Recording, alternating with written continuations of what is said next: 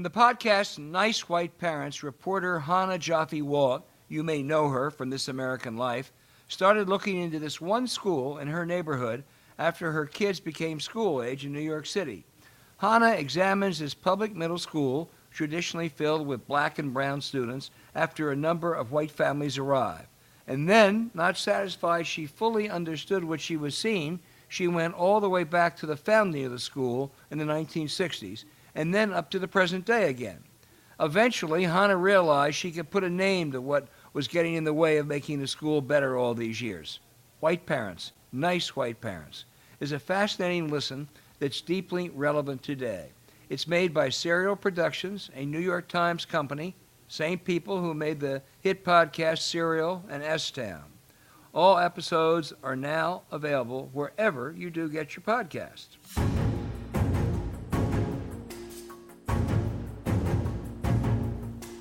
Hello and welcome to a special edition of 2020 Politics War Room with James Carville out in the Shenandoah. I'm Al Hunt here in Washington. We remain proud partners, I think they're sticking with us, with the Sign Institute at American University in Washington, and someday when this pandemic is over, we'll get back there. We have a good show for you, an all-important week. The Democratic National Convention wrapped up. Steve Bannon was indicted. We'll talk about all that in a minute, but first I want to thank everyone who subscribed to the show on Apple Podcasts, Stitcher, Spotify, or wherever you get your podcast. This is why you subscribe, so today's episode shows up in your inbox even though you didn't expect it, to wrap up a big week. And really the piece de resistance, as they say in Paris, will be Senator Michael Bennet, one of the greatest people in American politics, and also a member of that Senate Intelligence Committee, which issued their Russian report this week. James, let's start with the Democrats. They wrapped up. It was overall, I think, a very good convention for them. I thought the Biden speech was okay. You thought it was off the charts great. Most people agreed with you. I thought the Harris pick was off the charts. You thought it was okay. I think most people agree with me. Let's merge the two, and agree the Democrats came out in really good shape, better than 4 years ago. Yeah, first of all, the Harris pick, I thought it came out better than I expected, but her speech was not very good.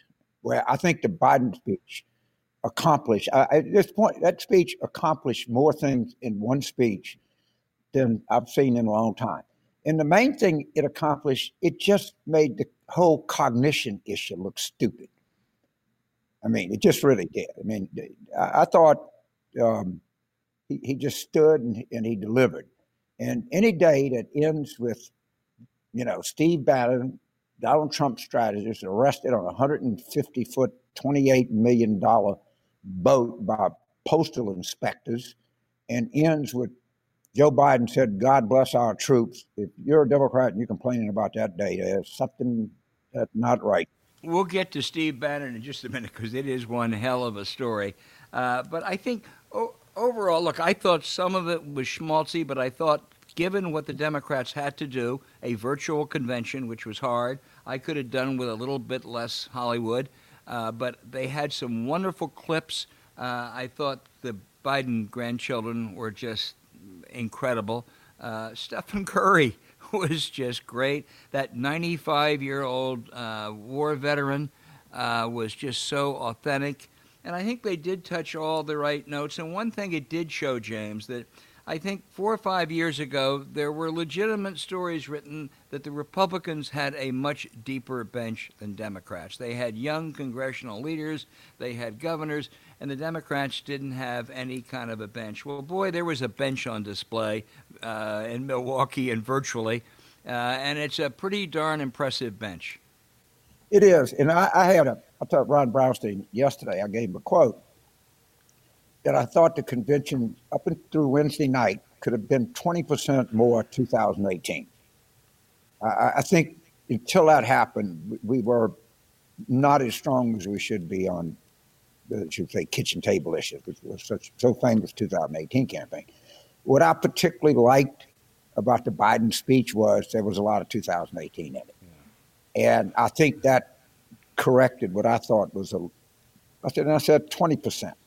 And overall, that was the seventh game.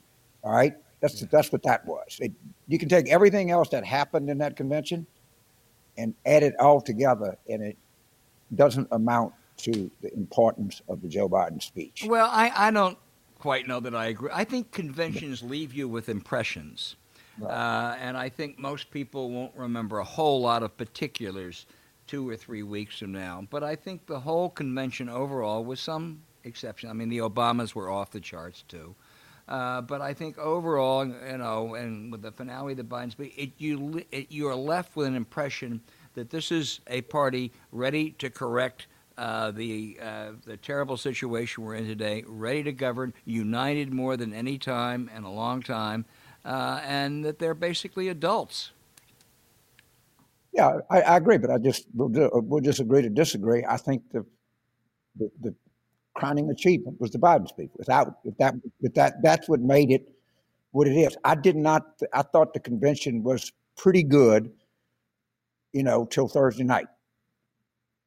Then I think it went from pretty good to like really good. Jeff Nussbaum texted me they had 247. What they did logistically is something to admire. I think that like 247 total speakers, of which 49 were live, which is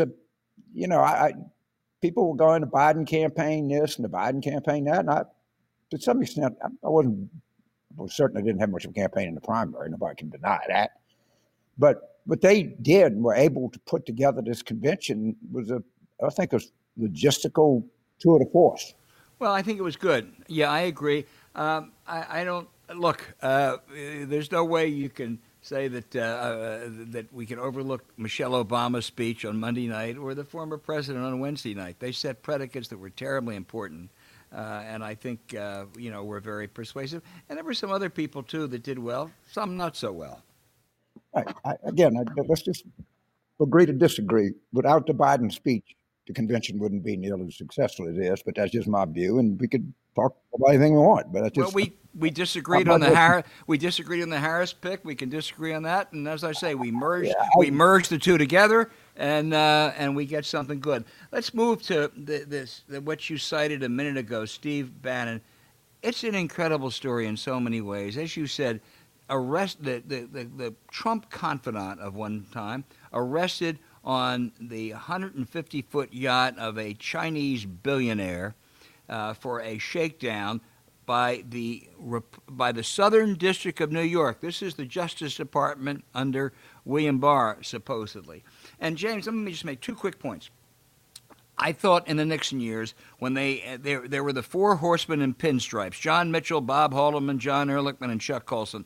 Now, if you look back 4 years ago today, there are 5 people other than family who were closest politically to Donald Trump were Michael Flynn, Steve Bannon, Roger Stone, Paul Manafort, and Michael Cohen, his fixer. All have been indicted. Several are serving. This is the most corrupt administration in the history of America. And one final quick point. When William Barr tried to get rid of that U.S. attorney in New York who actually stood up to him, I suspect we're going to find out he knew this was coming. And one can legitimately ask, was this a factor in what he wanted to do?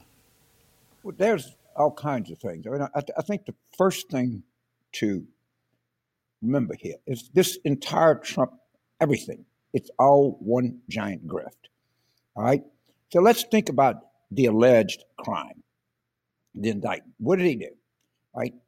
They said, they used a disabled veteran, right, who had a history of running things of this nature. Hardly a surprise he was involved in this. And they went to the very people that they claim credibility with caring about. And that is, basically, lower middle class whites who have a real sense of grievance. And they just fleeced them. I mean, it's just like these preachers. They would fleece these old ladies. I mean, typically the political crime is somebody fleeces an investment bank, gets, et cetera, et cetera. That's not what they did. That's not what they did.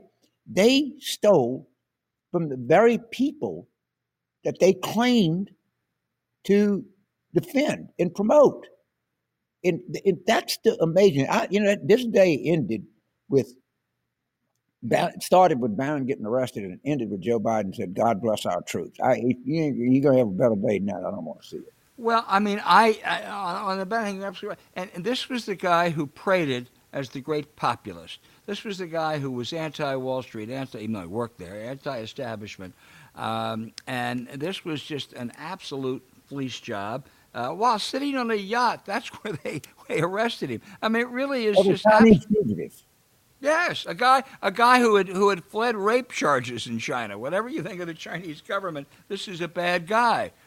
And but also Trump, of course. I mean, I thought Trump was going to have to say, "Would you remind me what's it, Steve who?" As he distanced himself. One problem not just was the closeness they once had, but guess who plugged this project? Someone named Donald Trump, as in Junior. They have it all over tape. And you ought to see the tape of Fox plugging the project. Yeah. I mean, I guarantee you they didn't have much of that on the last name. No. And it's just for them, for this president, as he always does, to walk away and said, "Man, I didn't approve of this." Well, of course he approved of it. I mean, it's just it's a scam. He approved of it, James, because it was a scam, and Trump loves scams. Right. The whole thing attracts criminals. All right? It just, mother tell you, and you're 4 years old, birds of a feather flock together. It's not just a trite saying. The reason that people say that is because at the bottom of the day, there's truth to it.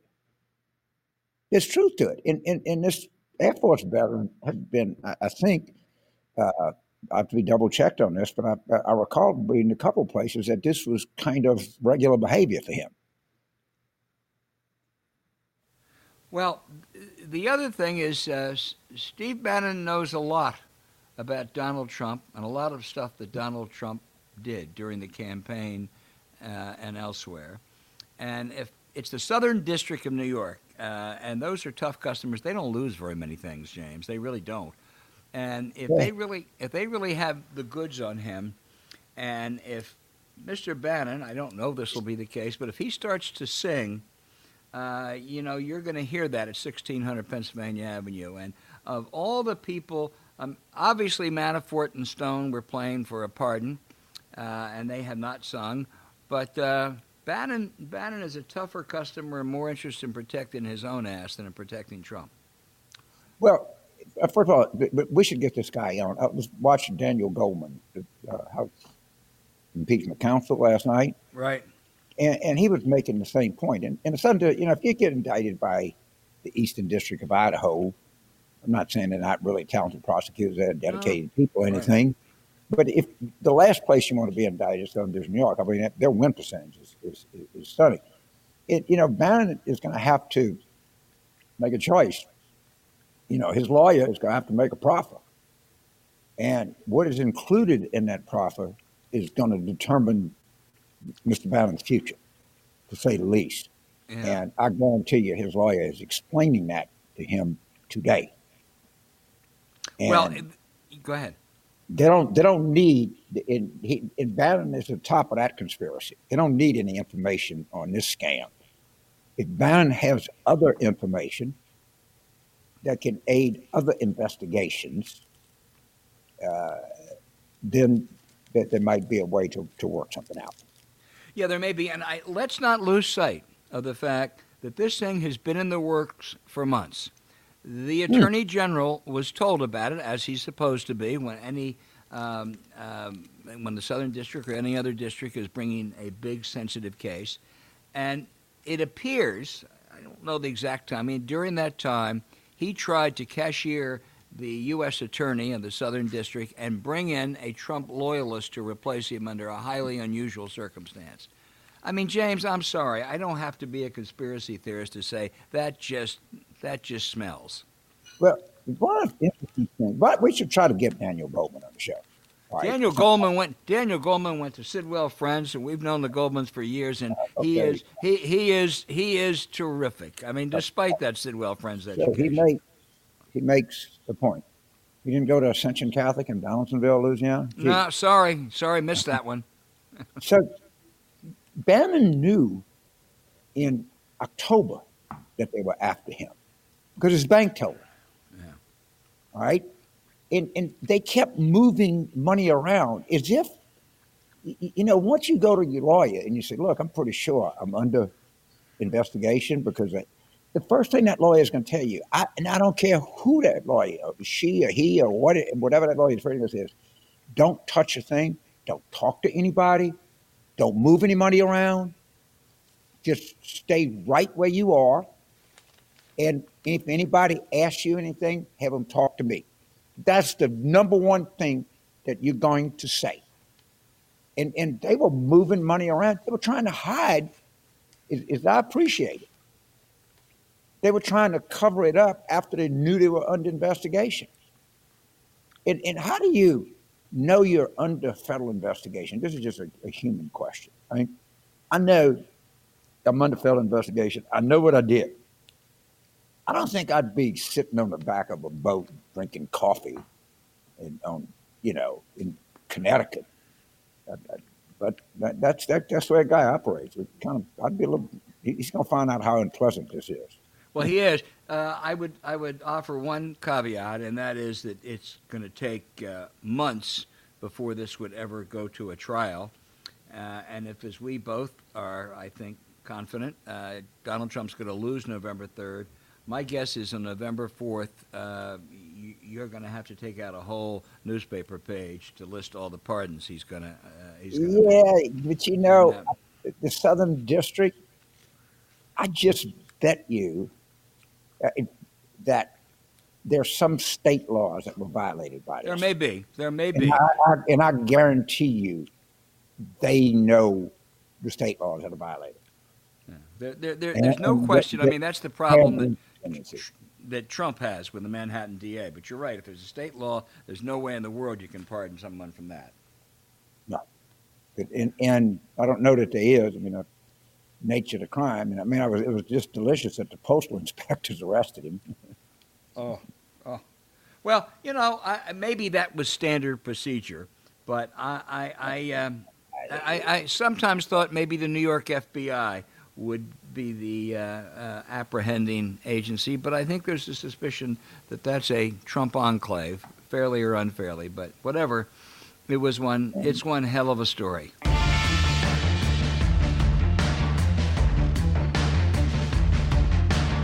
Hey, James, in the New Hampshire primary, which seems like 17 years ago, you embraced Michael Bennett's candidacy at a wonderful, raucous Manchester event.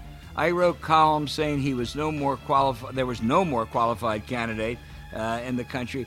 Boy, it really shows how powerful we are politically and journalistically, doesn't it? But I tell you this, we were right.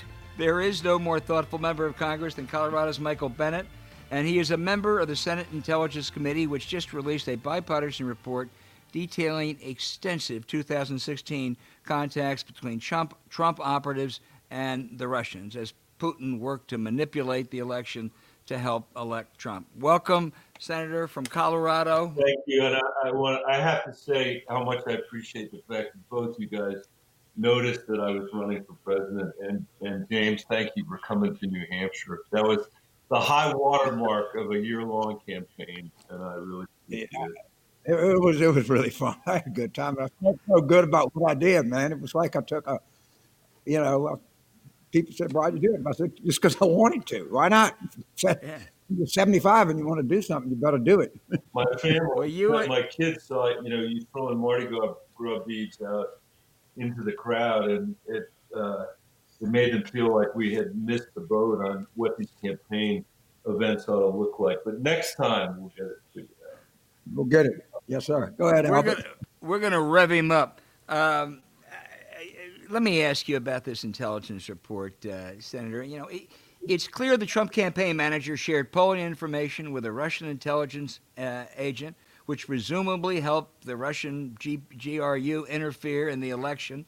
That's been documented, and where they did it selectively. The Trump consigliere Roger Stone directed the leaking of Russian hacks at Democratic emails.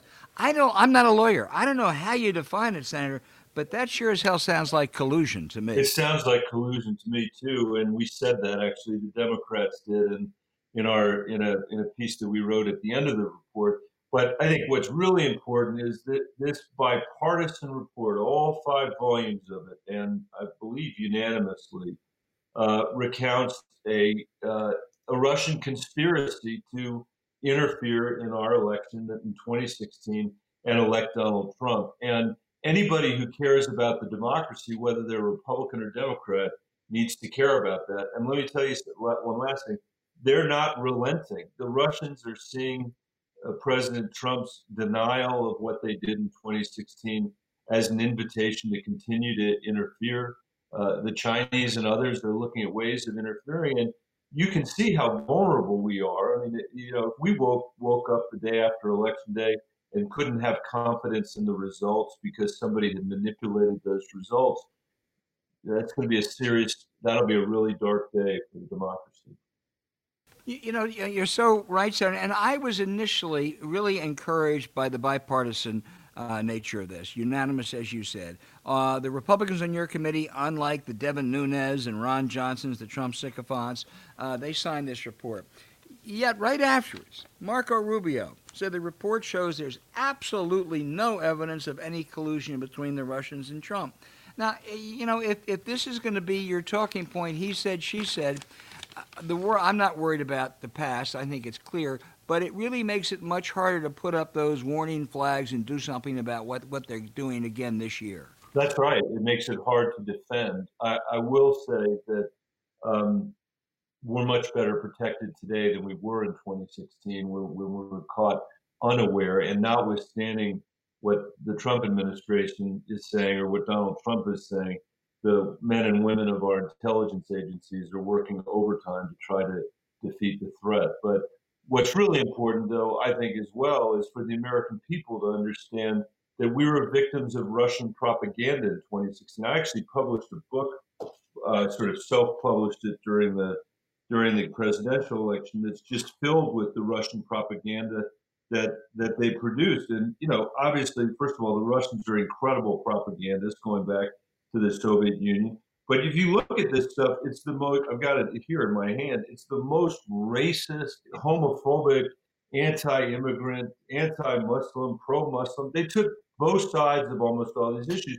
But the point is, all they wanted to do is divide us. And for an entire year, we didn't even know it was Russian propaganda. So think about what that says about the state of our democratic discourse. We spent an entire year being attacked by a foreign power, and we can't distinguish it between from our own political debate. That suggests strongly to me that we need to do a better job in our debate, and we got to keep the Russians out of our elections. Senator, I said we were going to look forward, but one thing that just continues to bother me. I think the case against Trump on the Ukrainians shaking down a foreign leader to dig up dirt on a political opponent was a persuasive one and an impeachable offense. But that's not nearly as serious as what happened with the Russians in 2016. Did the Democrats make a mistake in not jumping on the Russian as an impeachment issue in 2019? I think that, I'm trying to think back to that, Alan. I'm not sure I want to Monday morning quarterback it, but I think the offenses that he was impeached for and that we had a trial on in the Senate were impeachable offenses, especially in the context of what we've since learned. What's really terrible about what happened in that instance was Mitch McConnell's blockade of evidence and testimony that was available for the senators to have to at least confront in the Senate chamber. And because, he did his usual stonewalling to protect Donald Trump, the American people were denied the ability to hear evidence that all of us knew would confirm the impeachable allegations that were made. So, a further reflection, I think, of how broken our democratic institutions are and why, in my view, Mitch McConnell has really been a toxic force in American politics for his entire career. And why it's time for him to no longer be the majority leader. I don't think he will be, by the way. I think we're going to win the Senate. So, Senator, before we start, I would remind people that we did run third in Louisiana. James, yeah. I will tell you that there are people that were running for president who noticed that and called me. So,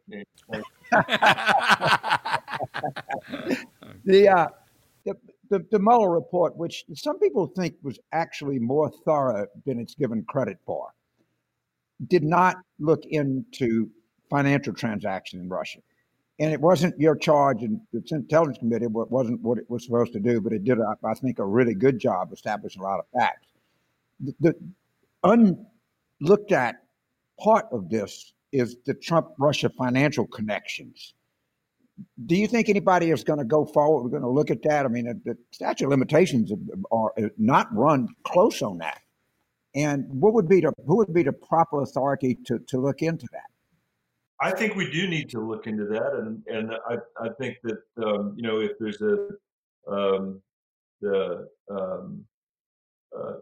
I think the proper authority to look into that probably would be the United States Justice Department, maybe the New York state prosecutors. But I was a big fan of President Obama's for many, many reasons. Still am a big fan of his.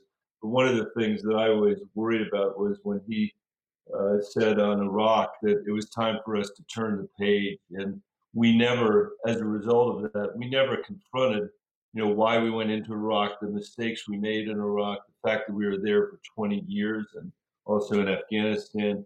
We've never really confronted it. And I think that if we ignore what Trump has done here, in effect, that will be an imprimatur of, behavior that should be unacceptable for anybody to be eligible to run for president, much less be president. So I hope we're not going to turn the page. It shouldn't be, obviously it shouldn't be, we don't want our country to be a country like, Pakistan, where when you're in power, you do what you want, and when you're out of power, you get prosecuted. That's not something any of us would want. But not to mention not following up and jailing some of these Wall Street people in financial crisis. Yeah, exactly. That's another good example. The only thing that would even shock me, I would still vote for Biden, but the one thing he could say that would really deflate me would be, we're going to look forward after I'm elected, and we're not going to spend time revisiting the past. No.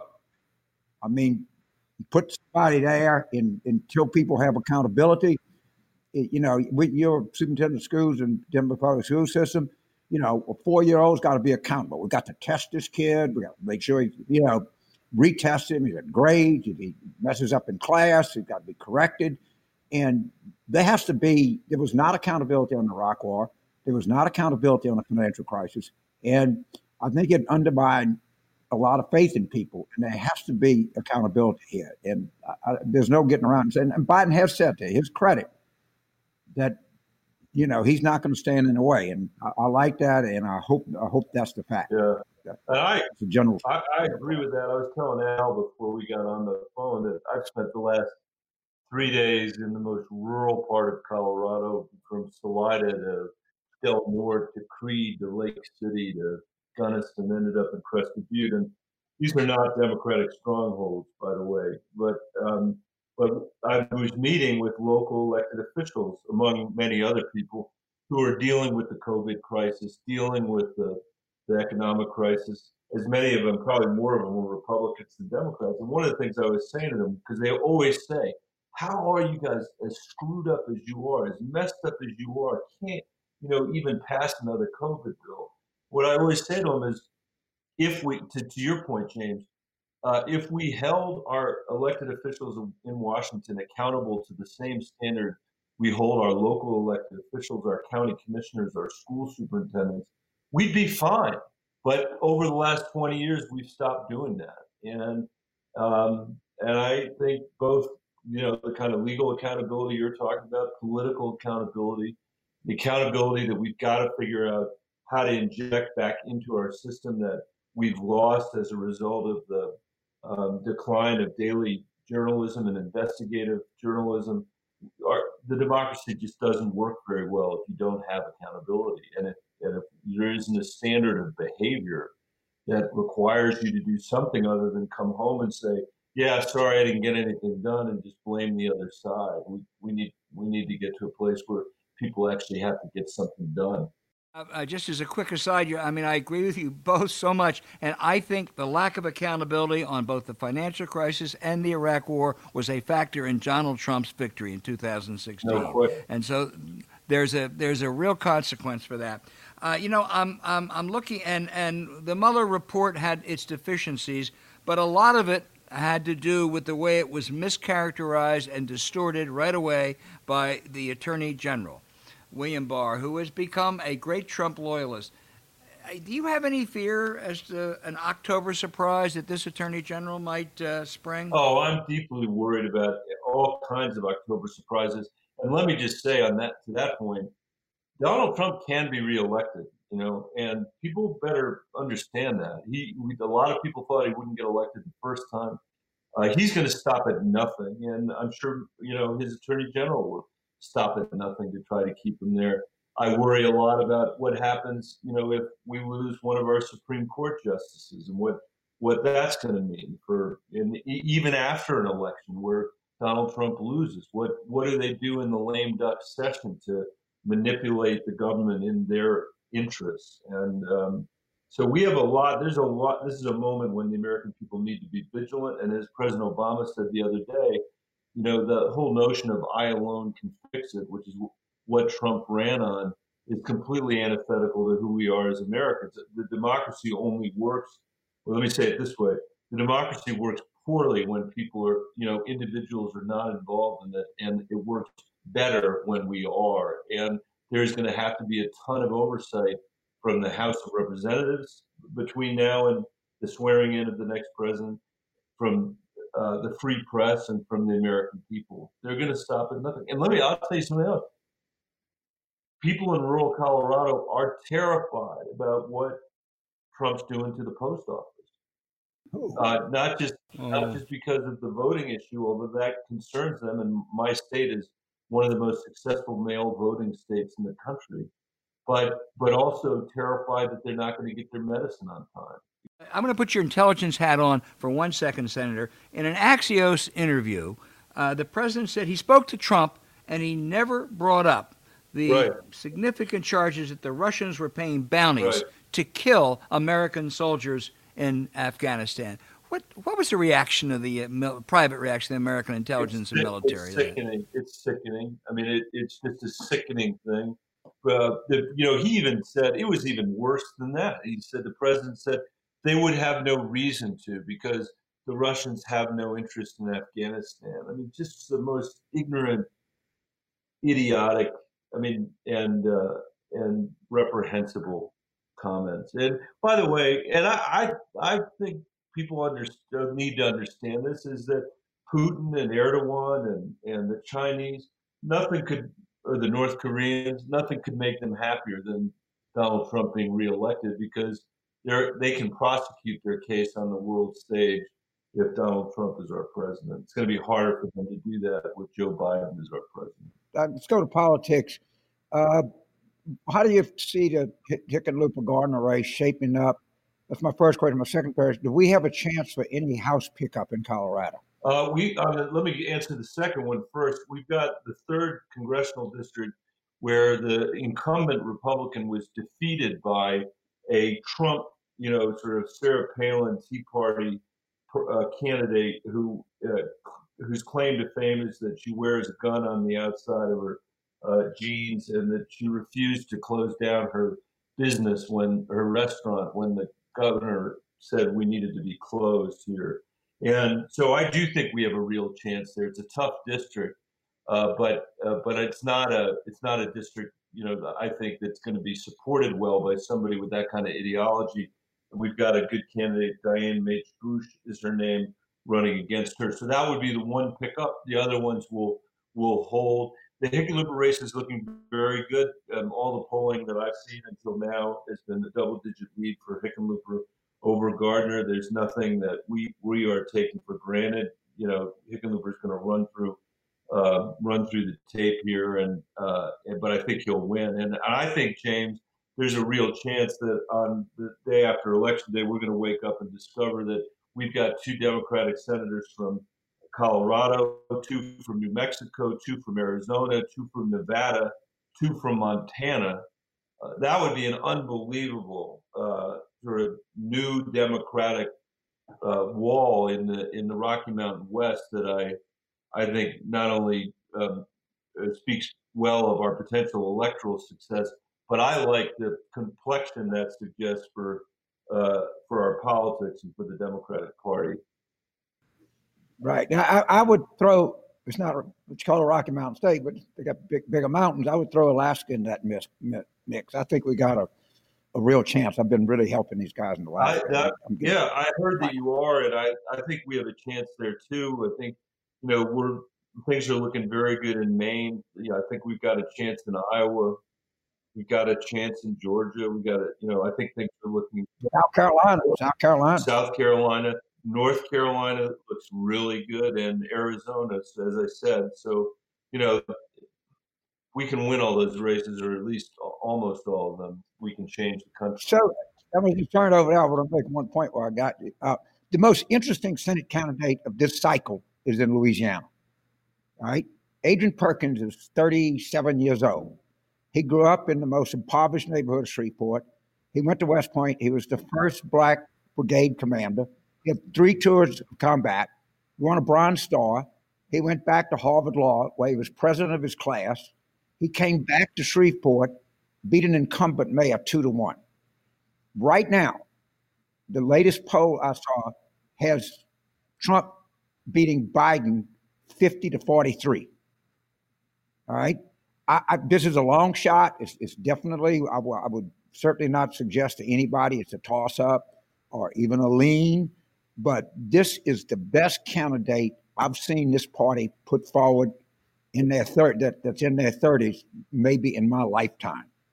And I'm going to help Adrian every step of the way, because just like I helped Michael Bennet, if I get my teeth into something and I believe it's the right thing to do, I'm just going to pursue it, and I'm going to pursue this hard.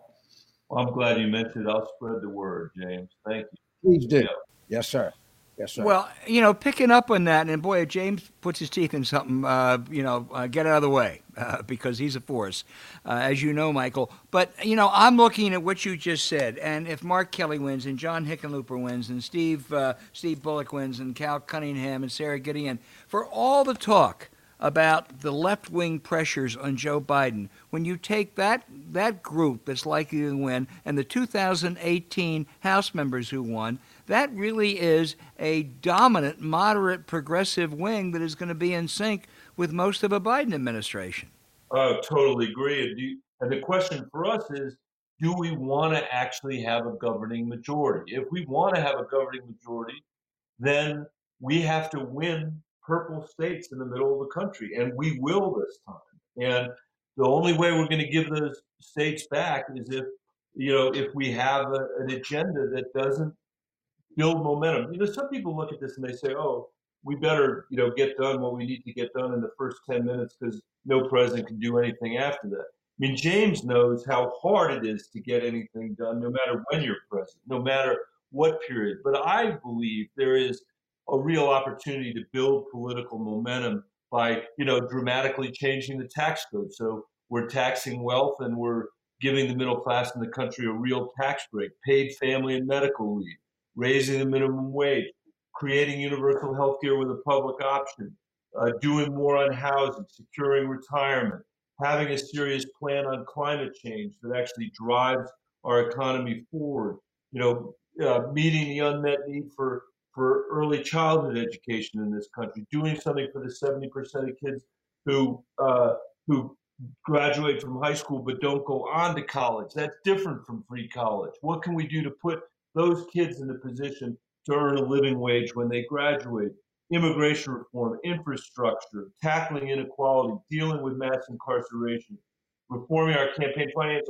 What I just threw out to you, Al, and I don't have any monopoly on wisdom here, but to me, that's an agenda that 75% of the American people will support. And that's the basis for 20 years of progressive change in this country. And that's where I think we ought to be focused, not just because I think we'll be successful politically, but because more important than that, we'll actually be able to put an agenda down that will be as progressive as anything in the Teddy Roosevelt era or the Lyndon Johnson era, even more progressive. And frankly, that's what's needed today. You know, one thing is, if you remind the Clinton economic plan, which causation correlation after it passed, we had the greatest and most broad-based economic boom we've had in this country in the last 50 years. That's just a fact. The Obamacare health plan, which led to, until Trump got president, I think expansion of health insurance to something like 20 million people, were all passed by one vote. Right. And the state that had cast the deciding vote were from the same state. And that state was Nebraska. Right. 18% of the United States elects 52 senators. And these people that urge us to have an urban-centric, uber-progressive, type of agenda, and when you say, look, man, and they just stumble. They just start muttering around, or we'll change the Constitution. You can do no such thing, all right?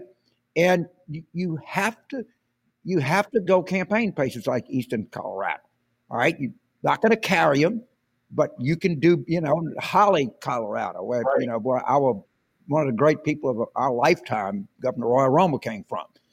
And when this party starts turning its back on certain segments of voters, it leads to disastrous consequences, I think. I agree with that. And by the way, you don't have to turn your back on anybody. I live in a state which has, and I'm very proud of this fact, we have passed the first modern police accountability reform in America. And it's basically the same bill that Cory Booker and Kamala Harris and I and others have supported in the Senate. And it passed here amazingly with bipartisan support. It wasn't just Democrats. On the one hand, on the other hand, I'm spending all of next week in Eastern Colorado on the Eastern Plains, in counties where no matter what I do, I'll never get, more than 30% of the vote, even though I'm on the Ag Committee, even though we spent a lot of time working together on stuff. But you can't lose them by 80%.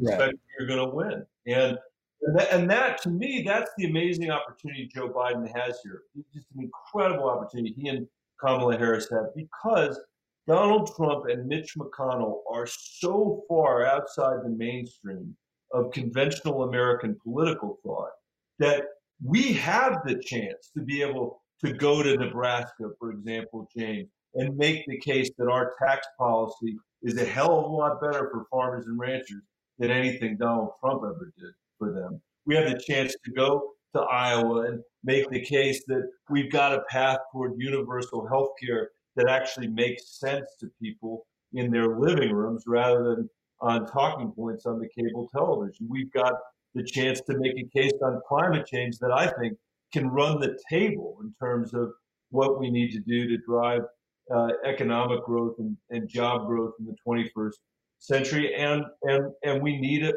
We obviously need, above all else, to have a set of policies that lift working people's wages in this country. And if we can do that, that's going to be popular in red parts of the country and in blue parts of the country. And as I said, I think we could end up with a governing majority for a very long time. And the shame would be if we fail to do it, at a moment when Trump and the people that have given him cover throughout the entire time he's been president have governed in the most irresponsible fashion of anybody in my lifetime, including Richard Nixon and anybody else. Oh, yeah, Nixon did some good. This guy did no good. We've more than kept you, Michael Bennet. I can't tell you how much we appreciate it. Also, let me tell you what else I find exciting. A new administration, but also Michael Bennet playing that kind of role in the United States Senate. 2021. I have one final point I want to make, and that is we're facing a disastrous hurricane season. And believe it or not, the best hurricane scientists and predictors are located in Fort Collins, Colorado, at Colorado State University. No one would think that, but they are the gold standard of predictions of what's going to happen in storm season, coming from foothills of the Rocky Mountains. Amazing. We're very proud of that.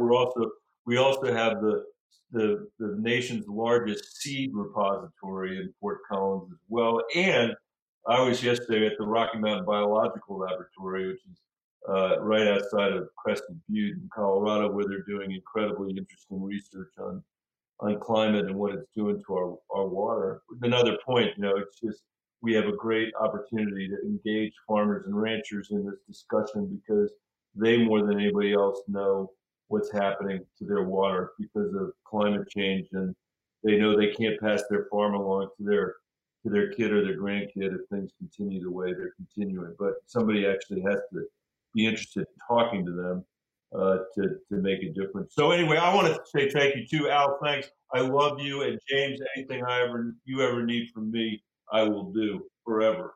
Take a look at Adrian Perkins. Take care. All right, you guys. Take care. Be safe, Michael. Be safe. See you soon, I hope. Talk to you soon. All right. Great.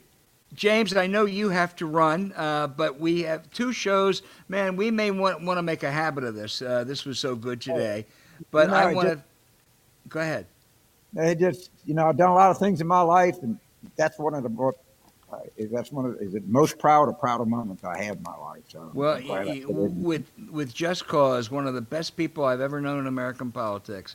But I want to thank everybody for listening to 2020 Politics War Room. Follow the show on Twitter at Politics War Room. Email us, politicswarroom at gmail.com. That's politicswarroom at gmail.com.